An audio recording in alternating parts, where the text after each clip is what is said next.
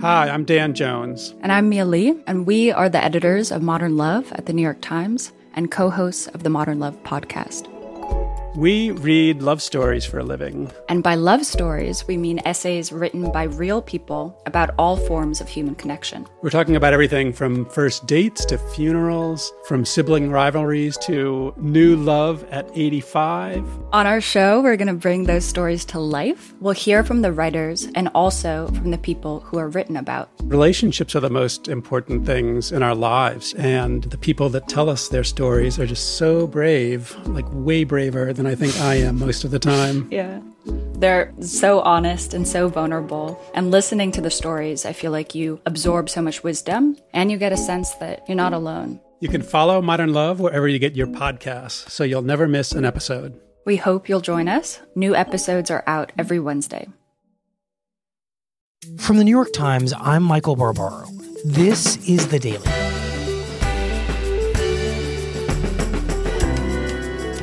Today, this event is unprecedented, the National Weather Service tweeted. All impacts are unknown and beyond anything experienced. A view from the ground in Houston as the waters keep rising. It's Tuesday, August 29th.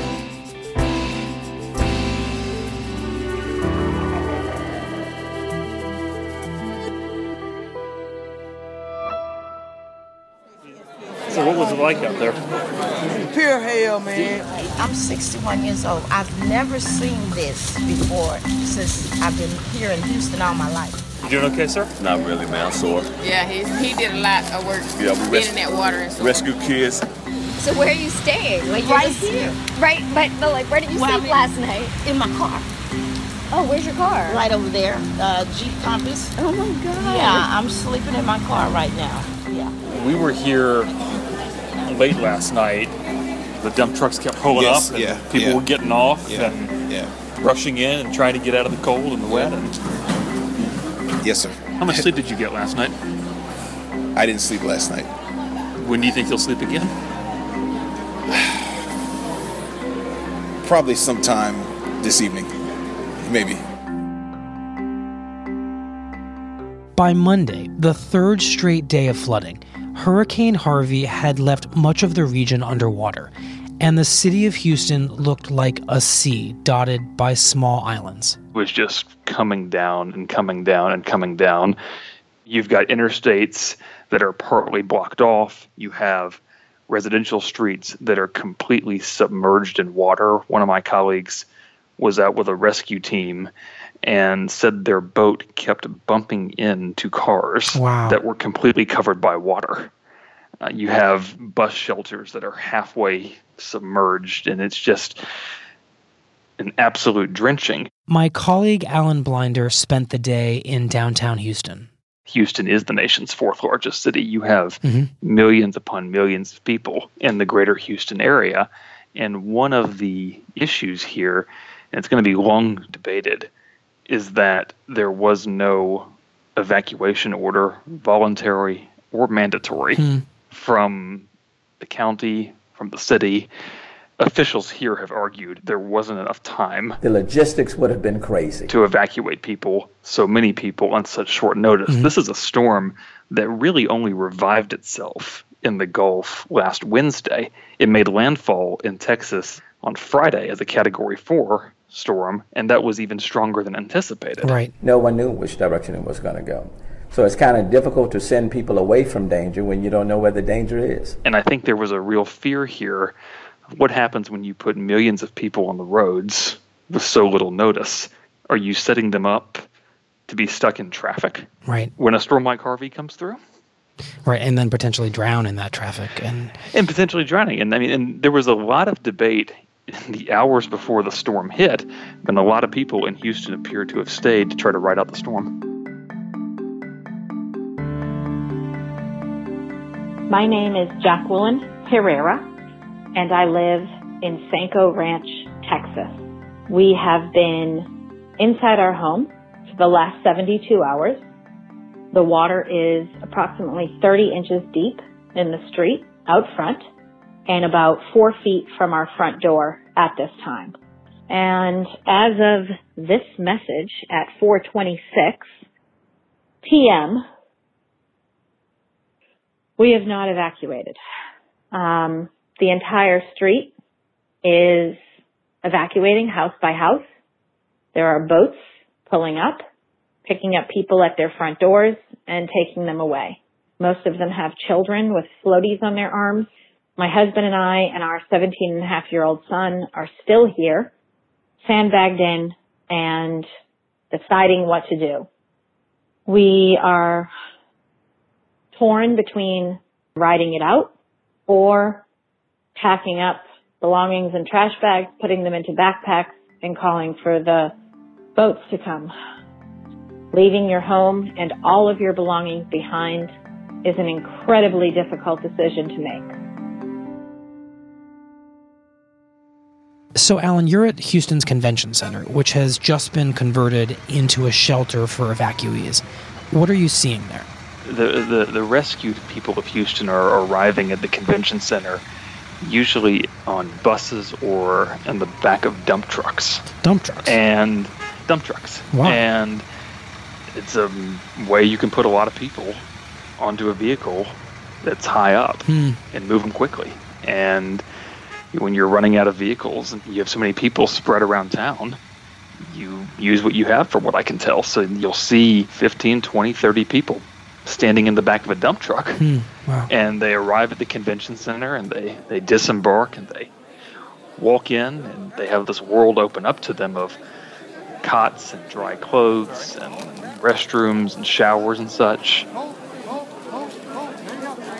There's a security check. They go through bags. They're looking for weapons, drugs, any kind of contraband.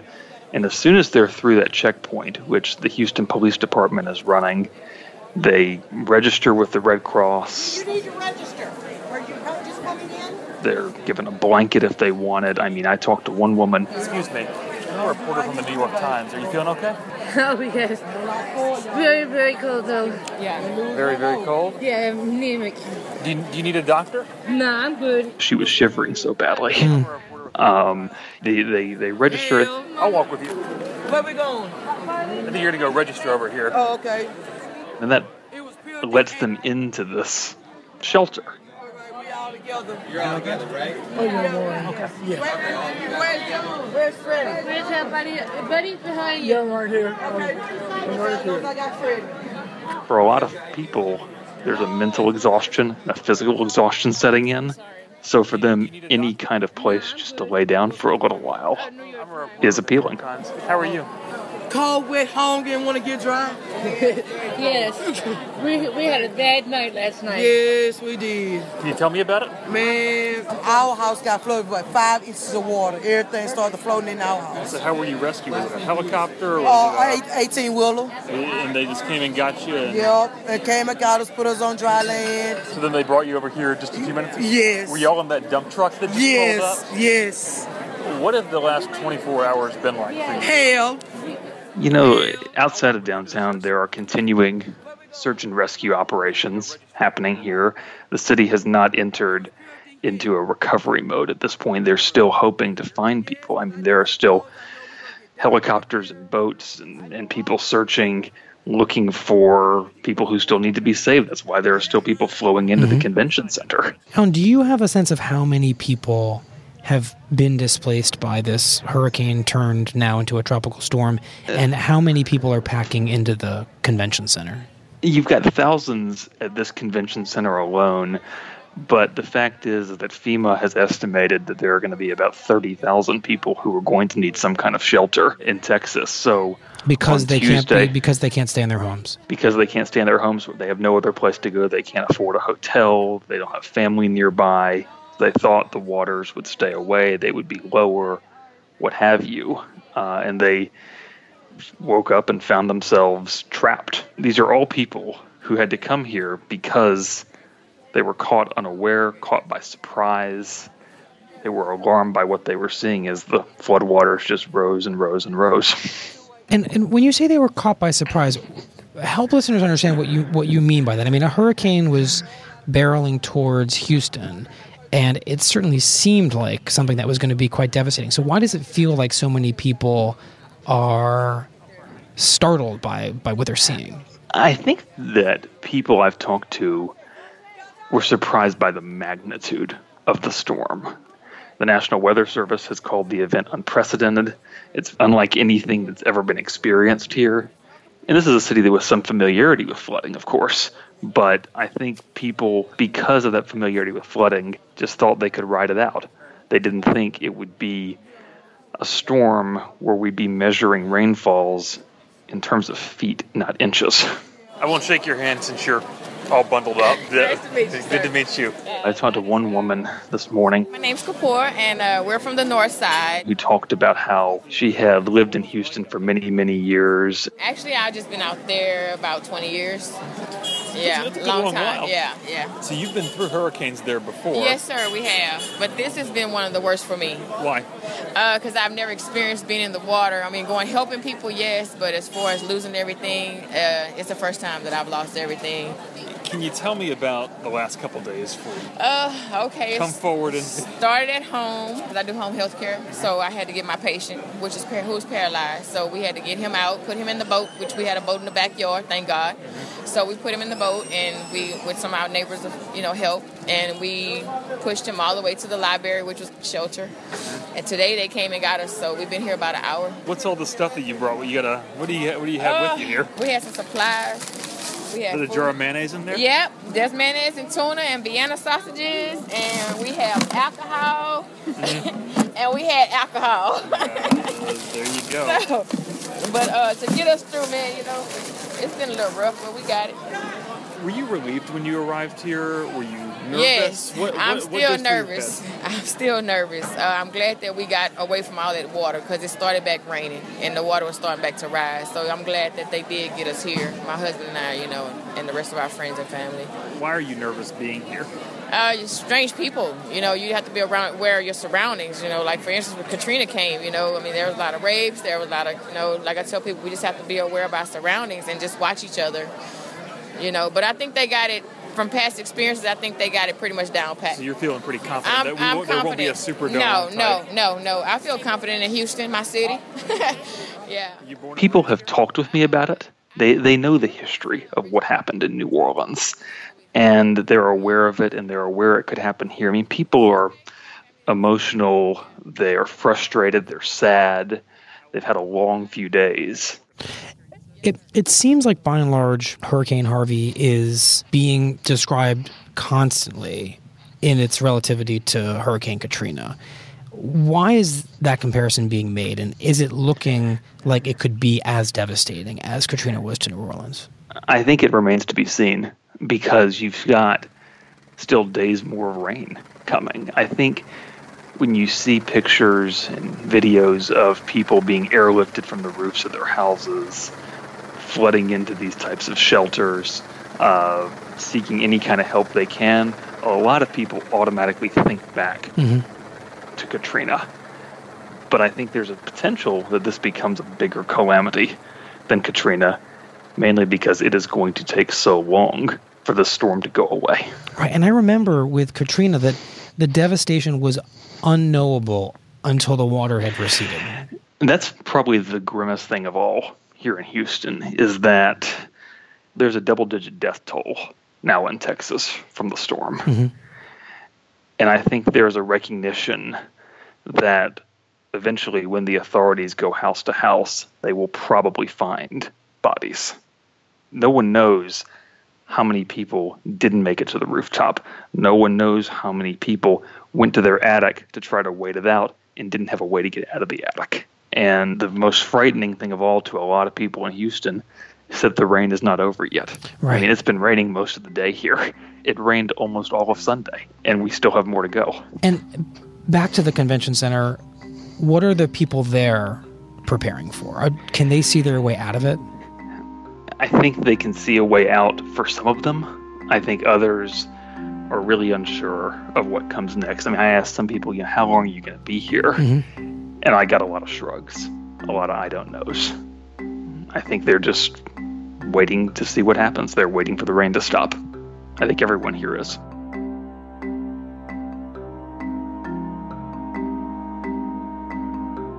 Alan Blinder, thank you very much for your time, and stay safe. Thanks, Michael. See you soon.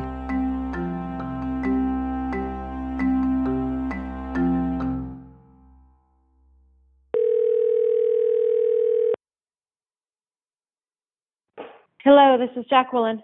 Hey, Jacqueline, it's Michael Barbaro from the New York Times. You had left us a voicemail. Yes, I did.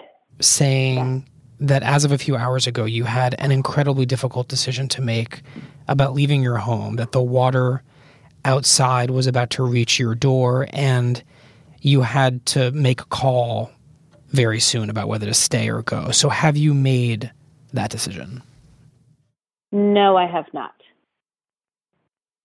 We are still here in the house, and it's incredibly difficult. It doesn't get any easier as the moments go on. Mm-hmm. As the water gets closer and closer to the front door, you would think that it would be easy, and it's not. It's not. How much closer is the water getting? If you look out your front door or your back door, as the case may be, what are you seeing? The front door, let me go. I'm outside, and it's raining, downpouring rain right now, and it's a lake. So it just looks like somebody plopped homes down in a large lake. That must be so disorienting. It's horrific, and it's worse because usually you hear traffic where we live. Mm-hmm. All you hear now is boat motors. Left and right, all around, is boat motors. You know, you see the people coming out the front door, getting in the boat and taking off. And you're like, okay, everybody's leaving. We're staying. Is this the wrong decision? You know, I Googled the town you live in, and from what I can tell, it is idyllic. I mean, it's just a beautiful neighborhood of what looks like new homes and beautiful waterways in between them. And I wonder, are you living in your dream home, and does that have anything to do with this? Yes. I mean, I'm 40 years old, and this is the most amazing place I've ever lived in my whole life. And these boats, when they pull up, it looks like they're able to take a small bin and a backpack. That's it. So how do you choose what to put in there? We'll make that call. If it gets dark and things are getting worse and we don't want to risk it overnight, we will go. But just, we're not there yet. I mean, what time is it here? 6:14. Mm-hmm. So we have about, in our estimation, 4 hours probably to make that decision. I figure. Yes, hold on. We're good. Thank you. We're hanging out for now. Sir, when we decide we're not good, who do we call? Okay, thank you. What? Thank you.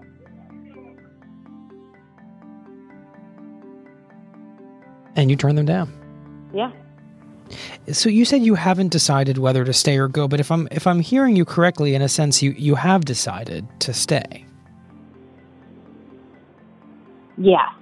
At this time, yes. Until, yeah, I guess you're right. I don't know. I don't know. Maybe we're stupid. I don't know. But it's hard to leave your entire life behind and not know what's going to happen overnight.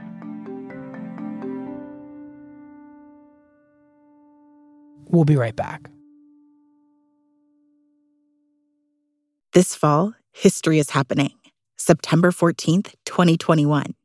Hamilton, the Tony, Grammy, Olivier, and Pulitzer Prize-winning musical, returns to Broadway. Tickets are on sale now. Performances begin September 14th. Hamilton, back on Broadway at the Richard Rodgers Theater. Learn more at hamiltonmusical.com.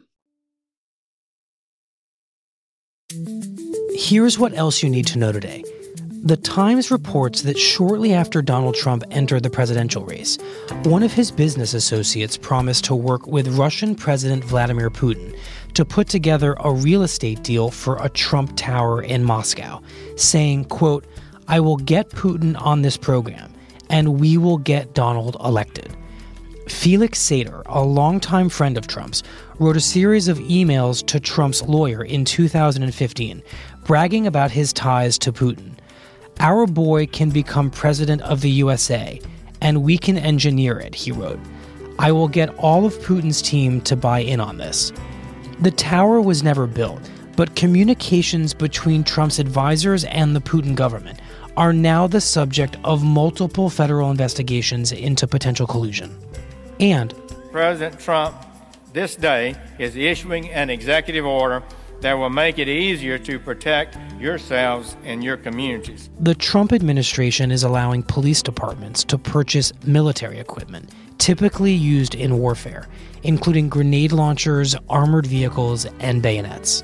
The executive order reverses limits put in place by the Obama administration in 2015, after a series of high-profile deaths of black men at the hands of police. These restrictions that had been opposed went too far. We will not put superficial concerns above public safety. We will do our best to get you what you need. In a speech on Monday before police officers in Tennessee, Attorney General Jeff Sessions called the military equipment life-saving gear. And we vow to do all in our power to further our resolve to protect, respect, and preserve and honor law enforcement.